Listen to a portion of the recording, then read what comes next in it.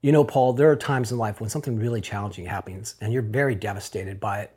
But only later do you realize that some of the bad things that happened to you in your life led to much, much better things, great things that would have never happened if that bad thing hadn't happened. Welcome to Through the Tunnel, a Game Change Productions podcast that dives into sports and the life lessons that can be learned from them.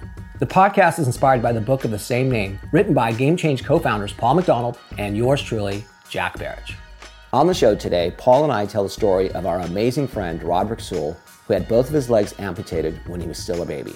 Roderick got interested in sports when, as a kid, he was introduced to the Challenge Athletes Foundation. He went on to become a gold medal winning swimmer and became the first double amputee to complete the Ironman race in Hawaii. We hope you enjoy the show, and please check us out at GameChangeNation.com or on one of our social media pages. Paul, you coined this term, which I love, no accidents, only miracles. And when I think of that term, there's one person that always comes to mind that we met, a young man named Roderick Sewell.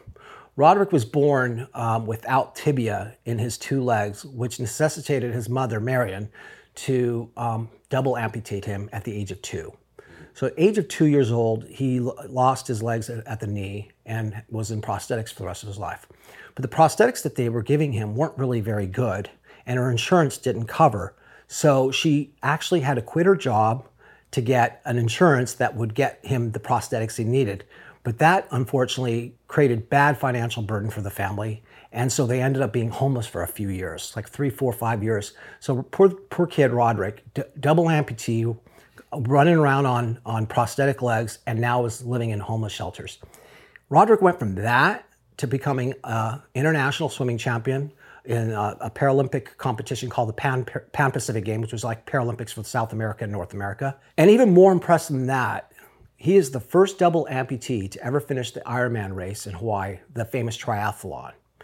And you know, when I think about Roderick and other people like that, I always go back to my life and when I have a hard moment, and I go, wow, there are so many people out there in this world who've had so many much more challenging things happen than you and I have. You know, I think of somebody like a Nelson Mandela who was in prison for many, many years and didn't let it diminish him. In fact, if anything, it gave him power. The power that he took with him when he got out of prison and led the South African people is something that's just unbelievably inspiring. So you'd like to talk about this a lot. Talk about the empowered state, a person who can take the things that have happened in their life that are negative and instead of having them crush them, quite the opposite, they get power from it. That empowered mindset is a very opportunistic and optimistic state of being where you just know that even though you're going through a challenge or something doesn't work out quite right, that there's another opportunity. Something good is going to happen right around the corner. Something good is coming. I don't know what it's going to look like. I don't know where it's going to be, but it will happen. And so that's sort of state of being.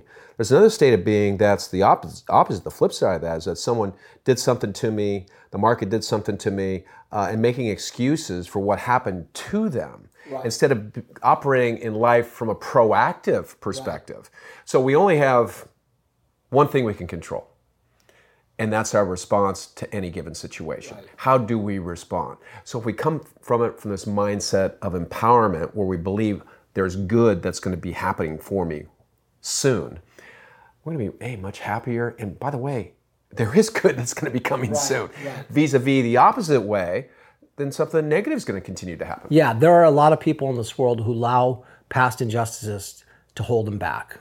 And it might be very genuine things that happen to them, but because they happen to them, they can't seem to let go, and they hold on to those things and they carry with them like a big old ball of chain throughout their life. And they don't give themselves the space to grow and do wonderful things like Roderick did, you know, finishing the Ironman race. Yeah, I mean, he's a perfect example of somebody that could have gone in the tank. Right? I mean, look what was going on in his world, in his life. Yeah. He didn't have any lower legs. These prosthetics that he had at an early age kept breaking. Right. He was living from shelter to shelter. His mom was fearful for his life and her life, where they were living. Yeah. I mean, that could have crippled anybody. Yeah.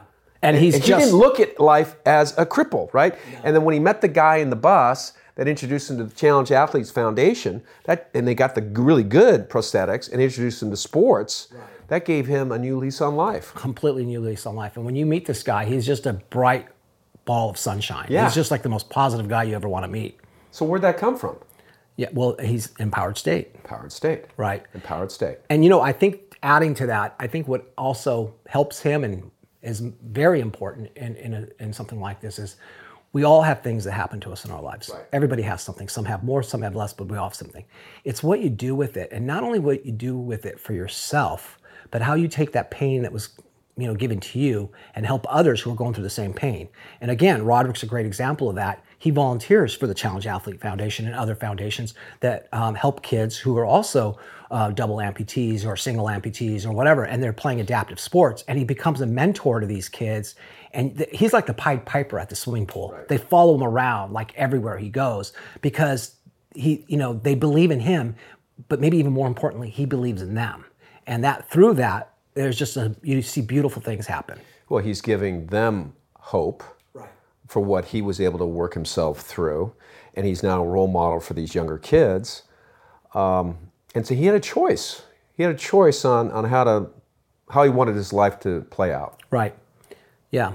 And if you think about it, you know. And he took the high road. He took the high road. You could take the low road. Yeah. He took the high road. Right. His pain, this adversity that he was given to at a very young age, and in some ways carries his whole life because, you know, he's double amputee for life. He's been able to take that and turn it into something beautiful because he can help other people who are going through the same pain. And he wouldn't have that opportunity if those bad things hadn't happened to him. So another way to talk about this no accidents, only miracles thing is, so you're coming at it from an empowered state. Something happens to you. Something good happens to you. Right. It's a miracle, right? That this happened. What are you thinking? No surprise that happened to me. Because that's what happens to me. Miracles happen to me. Right. Okay, it's a challenge that happened to me. Oh, okay, well, this is a challenge. I will work through it. I will move through it. There'll be something better around the corner for me. I know this to be true. Right. So when you're not coming at it from an empowered state, the opposite, right. When something good happens to you, you're surprised. Like, well, that's 1 in a million. Yeah. How did that happen? How did that happen to me? I mean, how did that happen? And okay, so you have that attitude, which is not good. Right. If a challenge happens to you, and you're saying, no surprise, this happened to me. This is what always happens to me. This is my life. So that's the difference in the mindset, which makes all the difference in the world, the kind of life you're going to live. Right. And I think that we talk a lot about gratitude too, and there's also a gratitude component where you're so busy being mired down into the negative things that happen to you in your life that you don't stop and think about the good things and the things that you should be grateful for. And when you start really thinking about things that you're grateful for in your life, it becomes a mindset shift, and suddenly you're a lot more positive. Yeah, well, the gratitude is like amazing. Having gratitude, and when you notice the things that could be a little tiny little thing, right, that we can quote unquote call a miracle. It could be a major thing that we can call a miracle.